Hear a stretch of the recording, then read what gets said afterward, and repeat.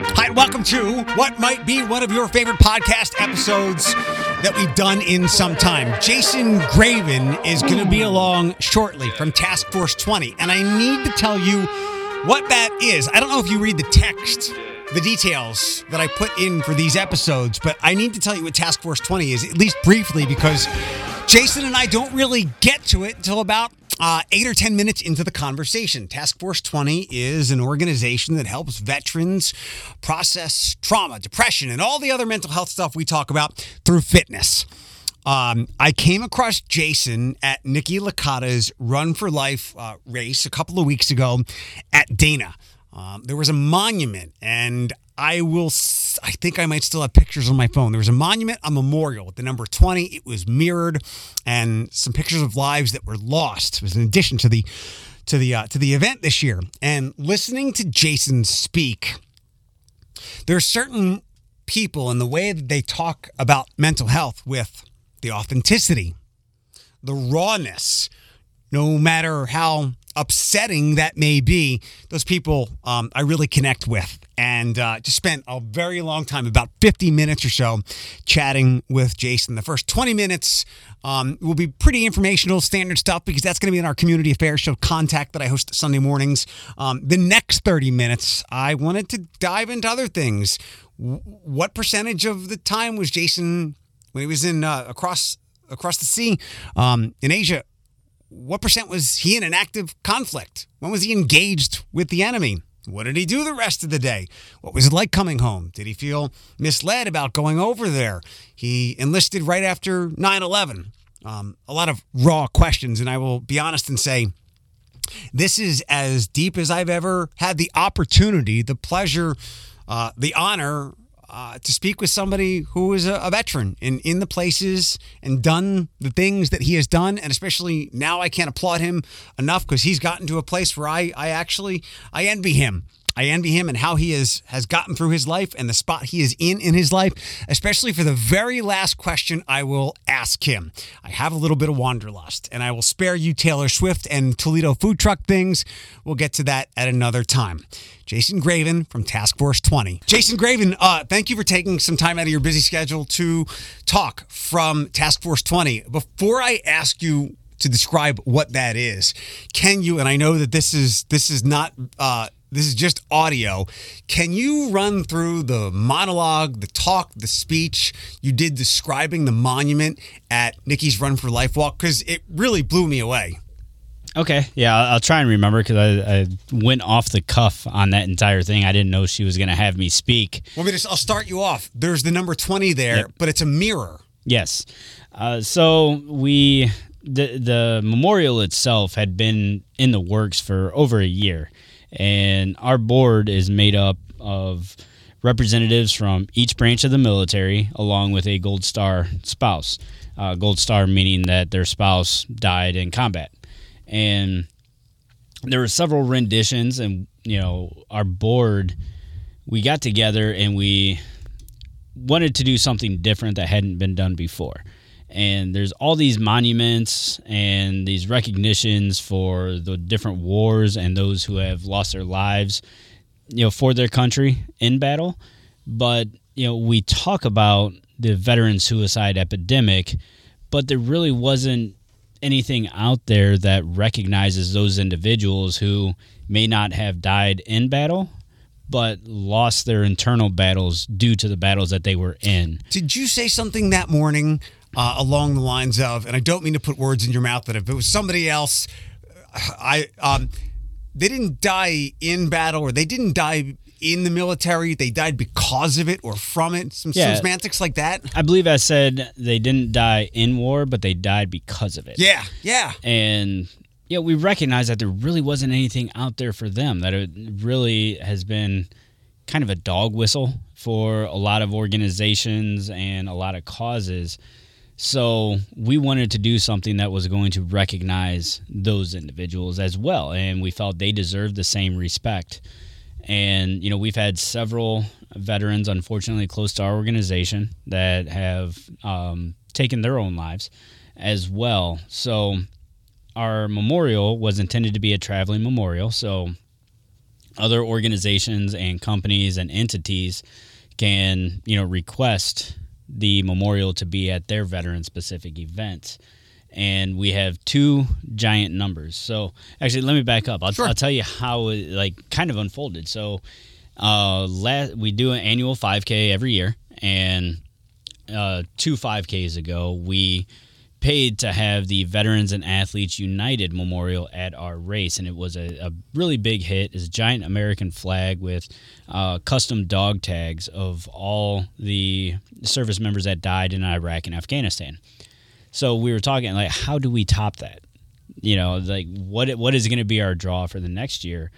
And we had discussed, do we bring the same memorial back? Do we look at other memorials? And then it just hit one of us at, why are we paying to bring in other people's memorials? Why don't we just do something ourselves? Yeah.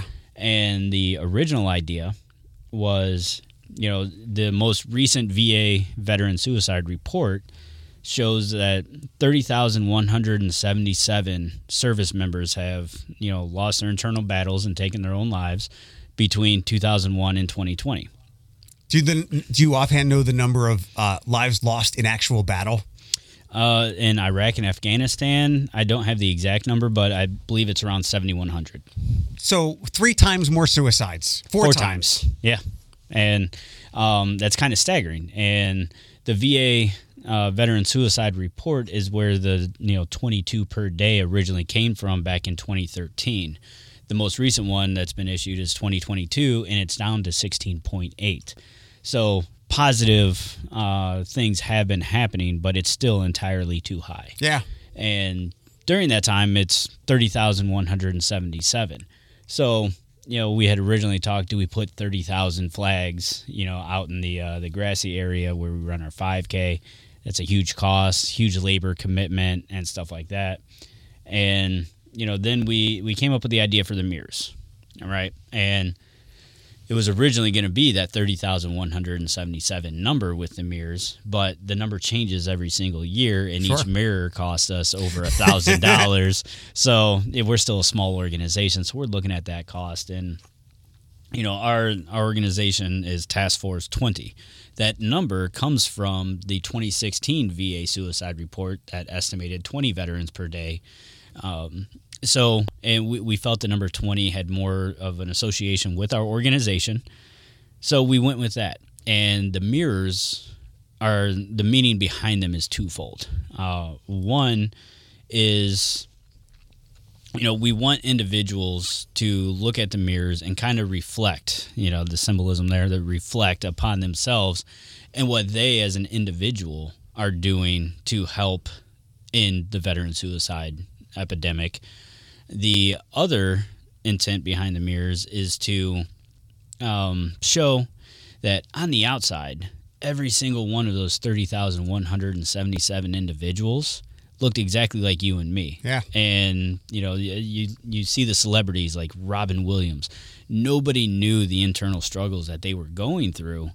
So we wanted to kind of show that symbolism as well. Like when you're looking at this mirror, think about your own internal struggles that nobody else knows about, that you're just not going to know if these veterans are struggling. And that could be anybody. It's applicable to anybody. When you said that in the whole mirror thing, it really struck me. And that happens not as frequently as it used to because I just play in this mental health playground all the time. So seeing those mirrors and the way you described it was powerful. And that's why I wanted to thank you and have you for coming in here.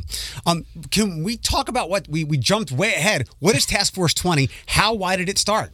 So I started in Columbus when I was living down there in 2016. And, when I moved down there, I moved down there for a job, and I didn't know anybody down there, so I didn't have any friends. And at that time, I was your stereotypical grumpy vet. I wasn't the most personable person, and so and it was also my first big boy job. So because going to war wasn't a big boy job, right? Well, so when I use the term big boy job, it's sitting in front of a computer. You're more office type, environment. And so I would go to work. I'd sit in front of the computer all day. And I didn't know anybody, so when I left work, and the people I was working at one of the legacy organizations, your known as the VFW and American Legions and AMVETS and all of those. So most of the people I was working with were twice my age. So it wasn't like I was going out, partying on the weekends with the boys. So I would go to work, I'd sit in front of the computer, and then I would go home.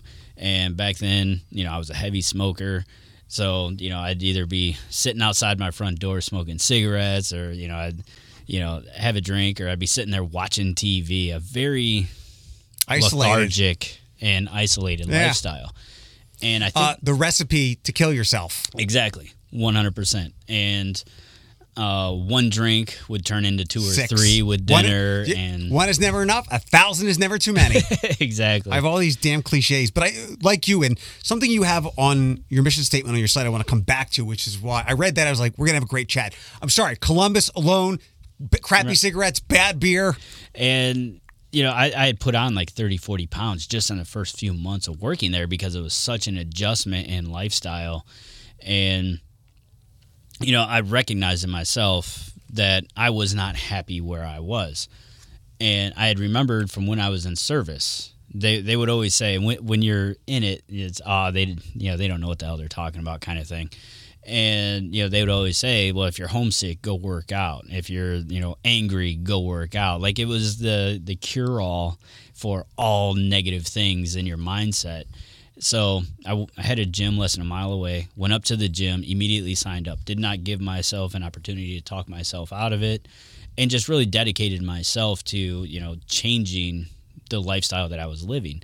And within, I'd say, 4 or 5 months, the other members started recognizing me coming in, so they would stop and they would talk to me. So, I'm making friends. The changes in my body appearance, my confidence level was going up. A lot of positive things started happening in my life just from working out. And this is about the time where the 22 per day was becoming the hot topic in the veteran community. So mid-2010s or so? 2014, 2015. And, so I'm looking at myself, and I've got an MBA, and I was working for a nonprofit. And I'm looking at, like, my education and my experience. Well, if I'm not going to be the one to step up and do something, who is? And Task Force 20 was born. Let me read that mission statement. And again, talking about the mirror that day, it was strong stuff. That's why I'm glad Nikki connected us so soon. But then I read this on the website, and we'll plug the podcast. Don't worry. Most have heard about the 20-plus veterans per day who succumb to suicide daily. There seems to be a countless amount of organizations dedicating to raising awareness, and we appreciate their efforts. And this is the part I love. But Task Force 20 isn't concerned with awareness. We are concerned with how we can stop the need for awareness. I remember my very first few Out of the Darkness walks for the American Foundation for Suicide Prevention. If you'd like to come out, October 7th at Promenade Park. I say to MC the thing, I don't want to do this anymore. Like, I want less people to come to this, and that's not quite how it works. But tongue in cheek, let's make our causes like the polio walk. Well, there's no polio walk. That's right, because we cured it. And exactly. We're not stupid enough to think we're going to cure suicide, heart disease, all cancers, but we can fight it. So I love the sentiment of, we don't want to raise the awareness. We want this to end. Yeah, in the mid-20 teens, it was everywhere. The awareness had been raised. And was that what you talked about earlier? Like just the dog whistle, the platitudes of, we support vets. Right. Do you really? Do you just wear the flag like slacktivism, or are you really doing something? Right. And I had one of our board members, he made a statement once just in conversation that, awareness has almost become a do-nothing word, right? So, and there's causes that definitely still need the awareness, but in the veteran community, most people know the 22 per day. Yeah. So, it's almost like, hey, I need, I'm going to tell you about the problem, but I need you to give me money so I can go tell somebody else about the problem. But, we're not doing anything to fix the actual problem. We're just talking about it. Right. So, and, our organization, we don't pretend that, everybody is going to completely change their life by lifting weights, but, for us, like I said, our board is all veterans of representatives of each branch. We have all, at some point in our lives, utilized physical fitness to deal with our own issues. And we've all been overseas. What was your background? You were in the Army, correct? In an MP? Yes, I was Army MP. I enlisted 2 weeks after 9/11, and I was actually part of the initial invasion force into Iraq in March of 2003. Thank you for doing that. Thank you for being worth it. So someone would say otherwise, but thank you. It was a very patriotic time. Can I give me your resume quickly, and then I want to ask you a question going back to your big boy job, if I could. Okay. My resume, I did the time in the Army, and when I got out, I didn't know what I wanted to do, and so I meant the Army resume. Oh, all right. I enlisted 2 weeks after 9/11, fully intending on being sent to Afghanistan. Killing bin Laden, right? Yeah. We were all just gung-ho. My buddy Dave had enlisted right out of high school, where I didn't enlist for 3 years out of high school. I made sure that I took enough time to make some really big mistakes in life, and we all have to.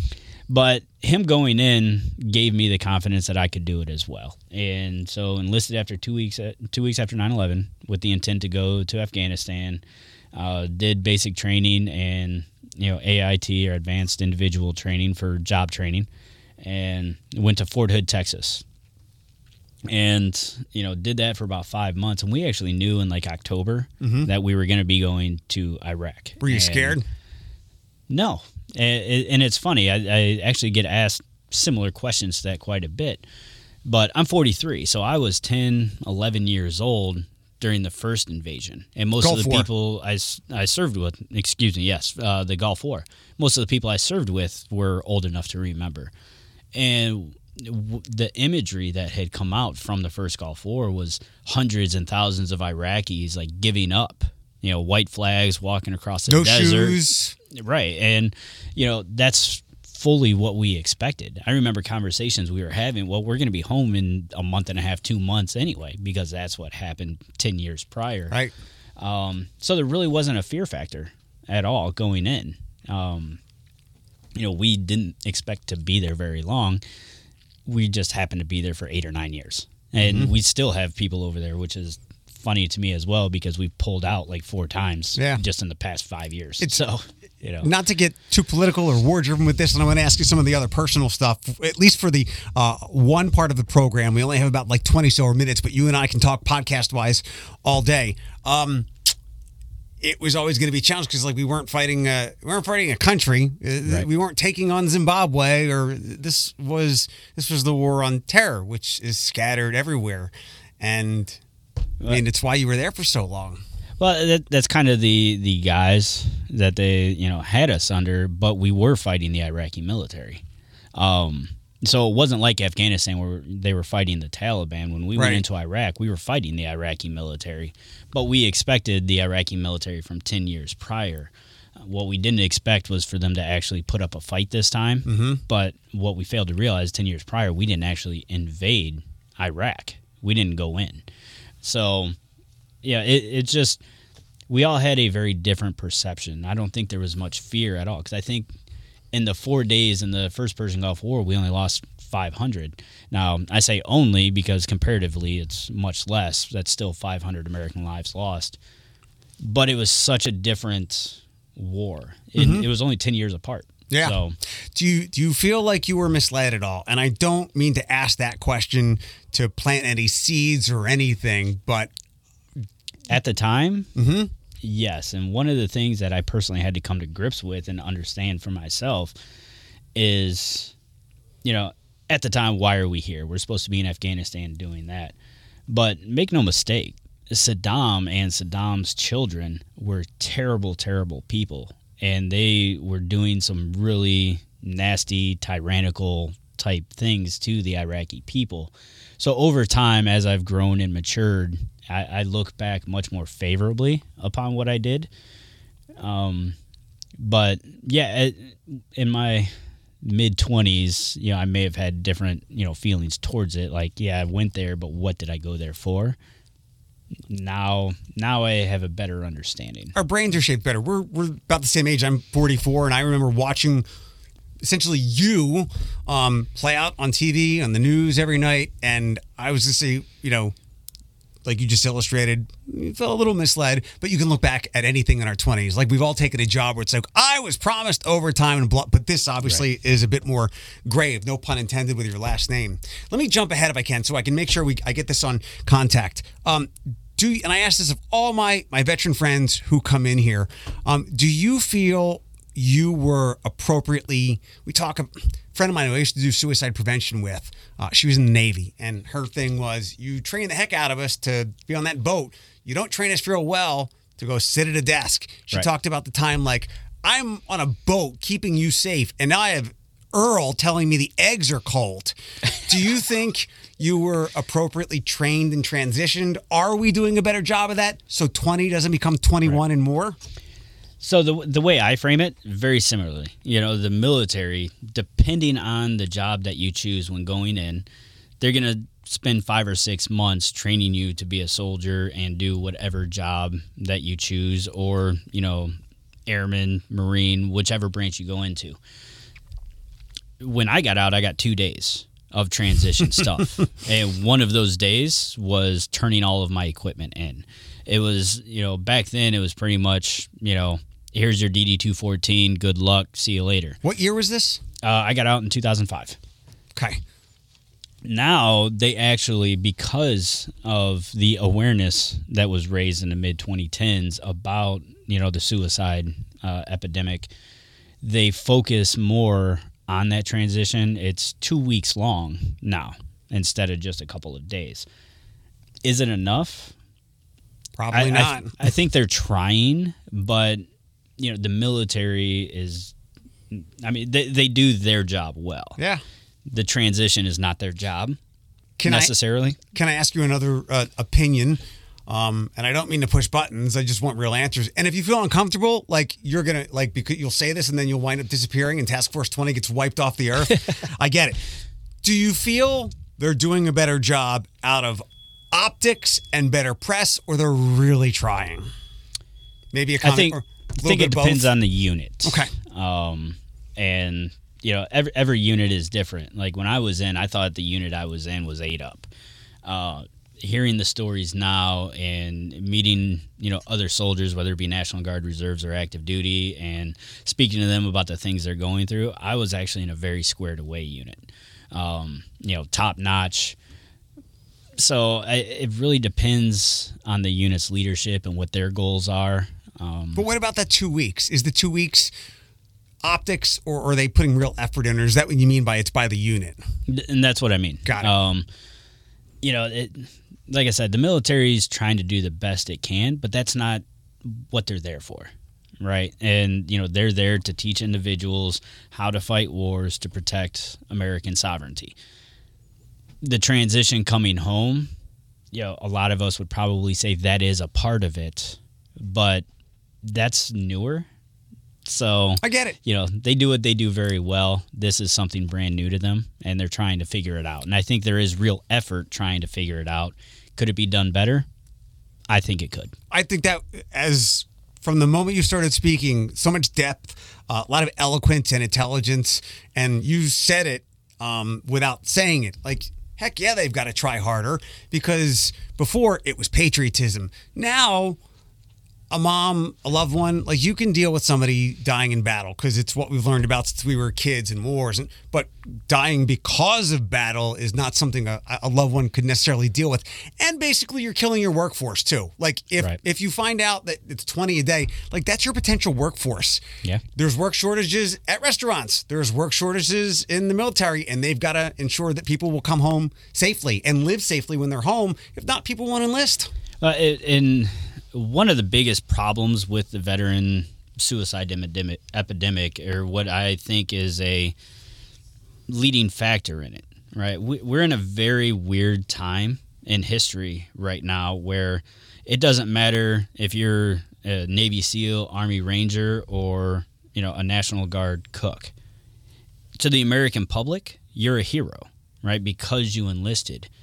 But at the same time, on the other side of that coin, we can't get anybody to enlist because individuals have seen nothing but the worst of the worst for 20 years and fighting multiple battles and fronts. So throw some statistic at you. It was about 14% of the adult male population in World War II served in the military. It dropped to about 7% of just the male population in Vietnam. Iraq and Afghanistan had less than half of 1% of the entire population, both males and females, that went to Iraq and Afghanistan. So when we came back from those battles, there were so few of our peers that had served. That is what led to a lot of the isolation, and people don't understand me, and there's something wrong with me, and because we didn't know where to find each other, because they go back to where they're from. Mm-hmm. And so not having those other individuals around and not knowing where to look and where to turn, you can be given all the tools in the world in that transition period. That's not going to fight the loneliness that then leads to depression, that then leads to suicidal ideation. And civilians don't know what they don't know. And, veterans, we have very unique experiences. We need to talk to other veterans. So, yeah. I want to come back to this, but I want to wrap up at least with the one portion of this recording. How can people track down more about Task Force 20, be involved, throw you some money, run, work out, if there's veterans that want to get involved? So we do have a website. It's TF for Task Force. The number is 20.org. Invite everybody to look at that. We are on social media platforms. So those ways. Instagram. What's the podcast?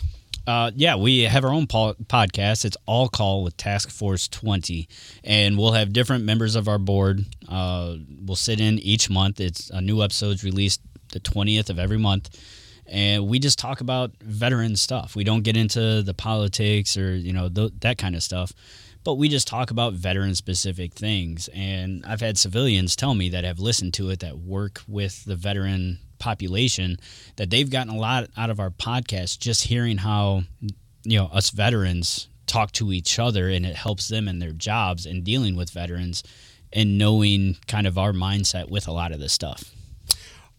We'll jump all on the podcast stuff now. Could you share some experiences that maybe you commonly get asked about or you enjoy sharing because of the lesson nature of it, or giving people a real glimpse of what it's like to be where you were? Do you mean like lessons from the podcast or just in life? No. Or? Being in the middle of a war. Some things that maybe lay people see as like, that's not how it's really portrayed. And this is what it's really like. And maybe just like your everyday day, like, because there are probably some days when you're over there and the biggest enemy, even though you were like 300 yards from somebody blowing you up, was being bored off your ass. Yes, and I'm glad you said that, because if you remember in the mid-2000s, there was a huge focus on veteran employment, because I think it was 2 or 3 times the national unemployment rate. And you couldn't get people to hire vets to save your life. And a lot of that, we go back to the statistics that I just shared, a lot of that could also be contributed to the movies and the TV shows that were coming out, because not that they were trying to push an agenda or they weren't telling stories correctly. They're movies. People need to enjoy watching them. So they focused more on like Lone Survivor. It has to be dramatized to make it interesting and enjoyable and keep people's attention. We can't watch your unit playing chess for 6 hours, make a good movie out of it, right? Exactly. So you're showing the worst possible situations that a military service member can be in.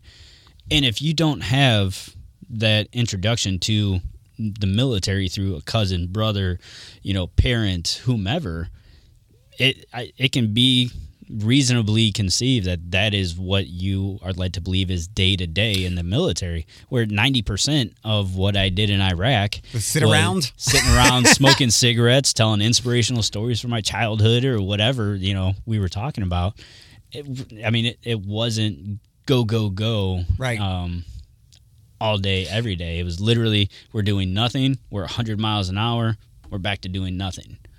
I was literally going to ask you, could you put a percentage on when you were actively engaged in 90 and 10? Could you give me another story that maybe you don't tell a lot from over there, and it's maybe simply about making a friend, making a friend out of an enemy, or learning a skill that you brought back here? Well, the first one I'll tell is, talked about, the perception that we had going over there. I had actually broken my wrist about a month and a half into our time. And, the entire time we were looking at it like, what are we doing here? Because there wasn't a lot of engaging, because literally the way Saddam had designed everything, he would only put enough troops to slow down, First Cav. Because we basically followed First Cav in from the south, and it would just slow them down. And, so us following them, there wasn't a whole lot of, combat, if you will. I had broken my wrist, and I was at a CASH, which is a combat army something or other hospital. Kind of like MASH. Everybody's familiar with the TV show. Here we are, yeah. But so, I had to get casted, and I was outside smoking, and I'm beginning to realize I smoked a lot. Outside smoking a cigarette with one of the nurses, and they rolled out a gurney. And, I just happened to ask, what happened there? And he told me that an 8-year-old Iraqi girl was standing too close to a building that we bombed, and, she was killed. And that's where the light really went on for me. Like, this isn't 1991 or 1990. This is a completely different war that we're in, and this is no joke. And for me, in that moment, that's when I realized it. To circle all the way back around to previous. Let me ask another question this way. My dad was in the Army, didn't see any active conflict. I'll come back to him in a second. It's just with the ages, your parents or dad or grandparents. My grandfather, David, was part of World War II stuff. He was an MP in the Pacific, not in any conflict or anything. So my dad joined because he was of that age, late 60s, whatever it was. Didn't go to Vietnam. He always used to tell me how much he liked driving the tank. He's like, you go 2 miles an hour, but this thing that you're in, his face would always light up with that. Is there any fun little nuggets like that? Like maybe you learned, even if it's like flying something, there's nothing like driving through Afghanistan doing 80 miles an hour on one of these vehicles. Like just something you can't do here as a civilian. Yeah, I remember driving in a Humvee. And we're driving down, we're going on a mission, and we had Black Hawk helicopters like flying next to the convoy. And I just remember thinking in the moment, every single Vietnam movie, what do you hear? Like the music that plays. I can't think of it. Fortunate Son. Okay. And I remember looking out thinking to myself, like if there was an appropriate time that song could be playing, this would be it right now. Very cool. And yeah, I still remember that because we didn't have a whole lot of missions where we, went out with, air support. But that one, really stood out to me because I remember thinking that, like, this would be the time that would play. And you're just, like, amped up and ready to go. And, yeah. Final couple of questions. What is you have a regular job, big boy job now? Yeah. I still have a big boy job. I currently am the assistant director of what's known as Trio Veterans Upward Bound. And I'm very blessed. And, it's taken me a long time to get here, but, I go to work and I get paid to help veterans. And then with Task Force 20, I get to go home and focus on, helping veterans. So the Trio Veterans Upward Bound program, we assist low-income, first-generation veterans with career counseling, career transition assistance if they want to change careers, how to get into college, how to access different VA educational benefits that they may, be eligible for, get them all set up with all of that and make sure that, they are able to succeed in higher education because me, I'm considered a first generation college student. And when I went to school in 2005 to the University of Toledo, I had already failed out of UT. I dropped out of Owens. And I just kind of had to figure it out on my own from accessing my new GI Bill benefits that nobody explained to me or how to actually get them. And Google wasn't very good back then. Right. And, it's something that, I think a lot of people forget is most of us don't go into active duty military service because we've got scholarships to Harvard on the table. Most of us weren't all that great in high school. So now you take and you throw in some active duty service. You weren't very good at algebra to begin with, but now you haven't been exposed to it for a number of years. So you then go to college and you're sitting with 18-year-olds that 3 months ago were in these classes. So you're already behind the eight ball because you forgot everything you might have learned. And, these students still remember everything. So, that transition alone can be extremely difficult. So you're almost augmenting that 2 weeks that you talked about earlier. In a way, yeah. One of the things that we try to do is work with the different units and where we can go in and work with their education NCOs and provide their troops with the necessary information of how to do all of this. What's NCO? I think Amanda from Who's mentioned that before. Yep, non-commissioned officer. Okay. So you've got commissioned and non-commissioned. Your non-commissioned are your enlisted leadership positions. Most people would know that as a sergeant. Mm-hmm. So, yeah, you'll have a NCO basically in charge of recruitment and retention. They're generally the ones that are dealing with the education benefits. Thanks for doing that. If people haven't been able to hear it and what you're talking about, and I think you know this even though you haven't said the word, I always yell at people, stop trying to be happy. Happiness and sadness comes and goes. If you find purpose, you'll be able to get up every day, no matter what that is. And with that purpose, there's almost that feeling of happiness. And you certainly have it and found it a variety of different ways in your life. Yeah, I would say, and I'll share another piece that I don't really talk about, is, I served with a number of individuals that didn't come home from Iraq. And there's a certain level of survivor's guilt. Mm-hmm. So if you take a look at the movie Saving Private Ryan, there's a scene in that really stood out to me when I watched it. And that's besides the first one? Yeah. Well, you see the older individual, he wants to go up to a grave by himself. Oh, I meant the Normandy Beach one. Oh, dear, I can't watch it. But I know what you're talking about. Right. Okay, my apologies for interrupting. No problem. He goes up to the gravesite and, has all the recollections and the memories and stuff. And, he gets emotional and his wife comes up and he says to her, please tell me that I've lived a good life.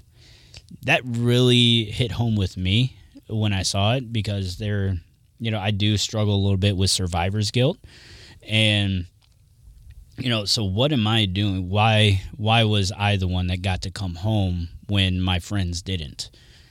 And this is what I have found is giving back to the veteran community, taking the lessons that I have learned and learned the hard way, most of it, because when I got out, being able to ensure that the next generations don't have to go through that as well. Yeah. Whether it be Task Force 20 or what I do for a day job and making sure they're set up to use their college, benefits. This is how I deal with my own, I guess, trauma. I had decades of mental health issues undiagnosed. My diagnosis was, ironically, we have very much in common for as different as we are. It was around 2005. And ever since then, all I've endeavored to do is to shorten everyone else's journey to getting where I am by sharing those experiences. I have one last serious question, and then I have a fun question. We didn't talk about this. Where are you? And when it comes to all things like therapy and medication, when it comes to helping the people that come to you or yourself? So I'm probably the worst example of hypocrisy.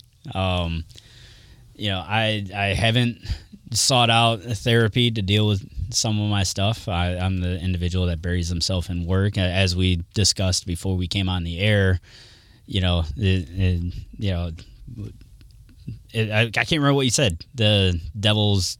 an empty mind is the devil's playground. I call them Barryisms. They're from my dad sitting in that tank. So I dedicate myself to work. But that's what I do. It works for you. Sorry.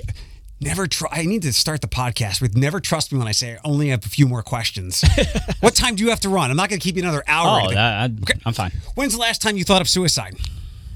That has been a number of years. Good. So the work works. Like not everyone. Yes. I tell people another one of my things is I don't judge how you get to a better place.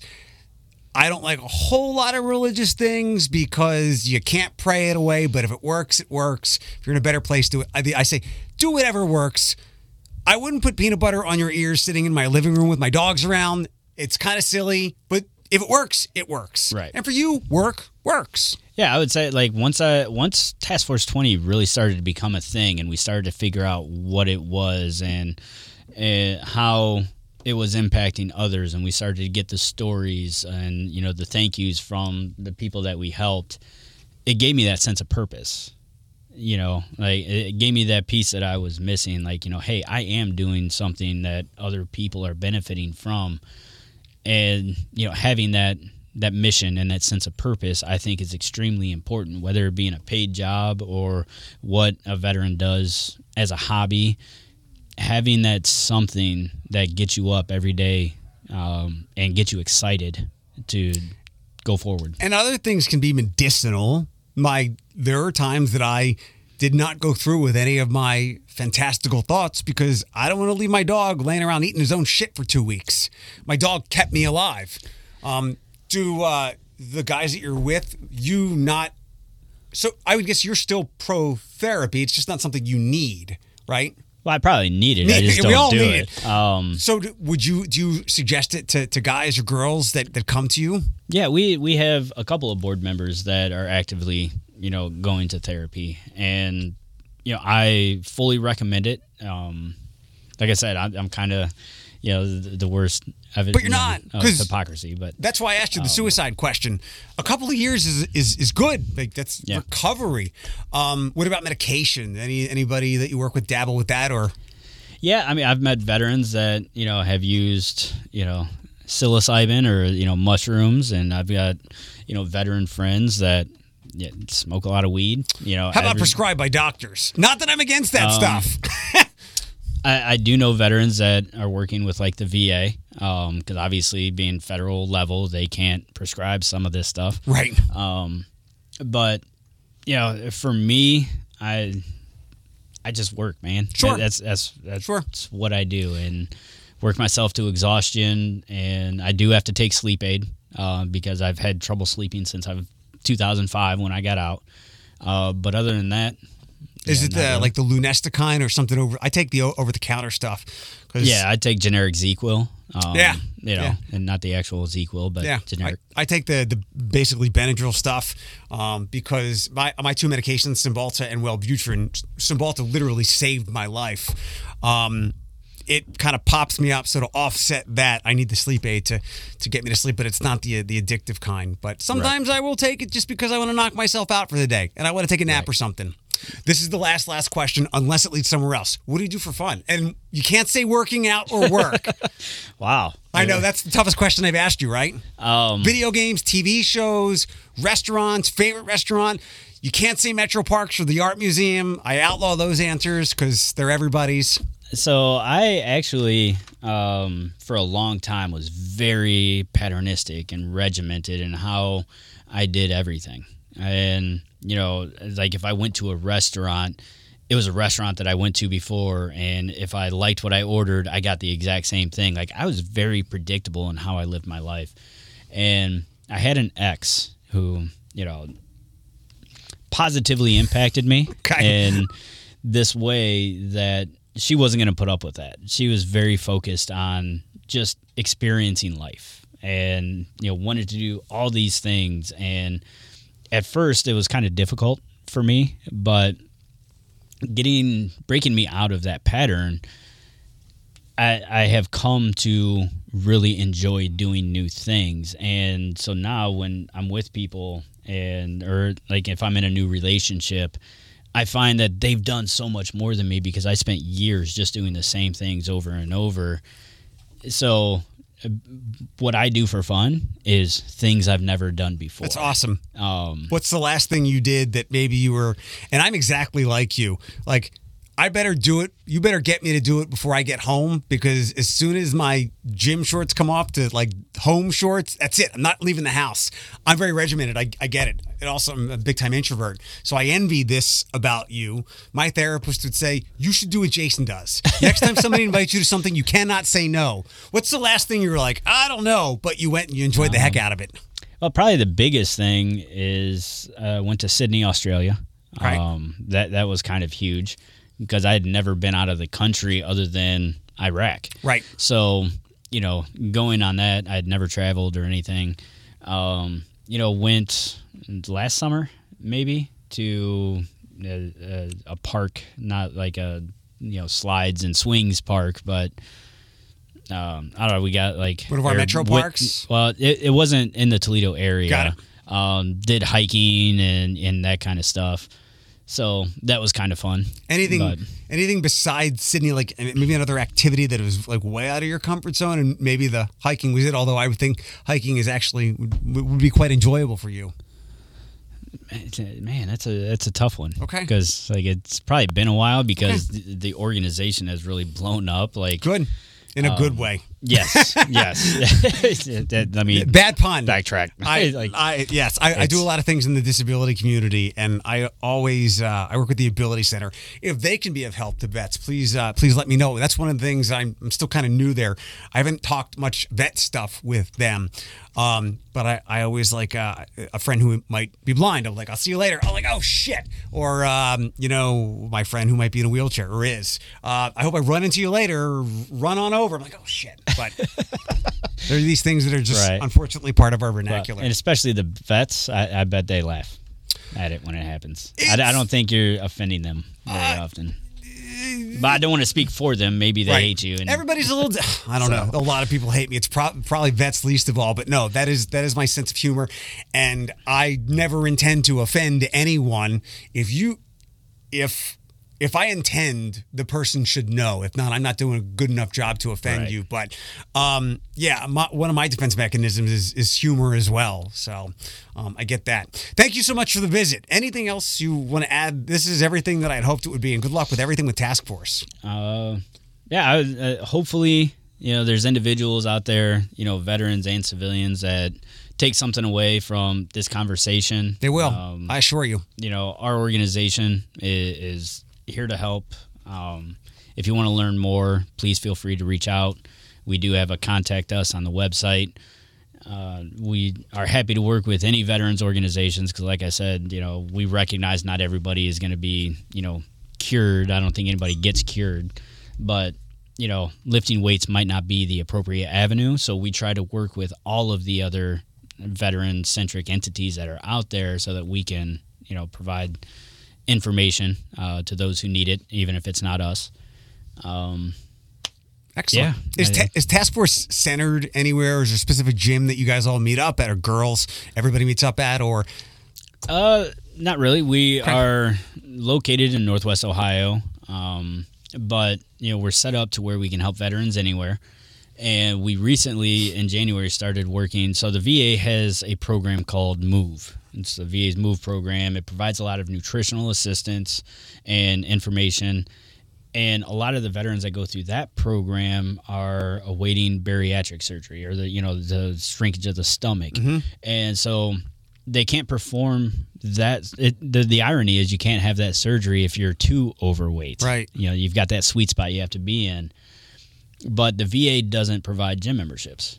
So the Ann Arbor VA recognized this and started working with us. So now not only are these veterans getting nutritional assistance, they're also getting free gym memberships, which gets them to their goals faster, which gets them to the surgery, which gets them healthier faster.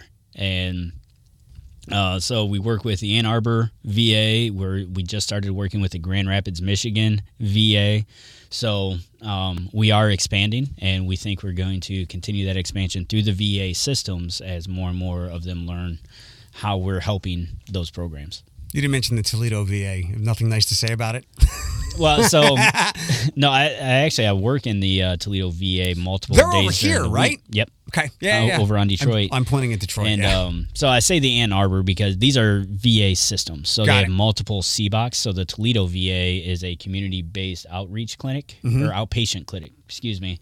It's not a full-on VA hospital. Got it. So it falls under Ann Arbor. So $10 Planet Fitness memberships the VA can't afford, and that's what's keeping the country in debt, if I got that right? I have no comment.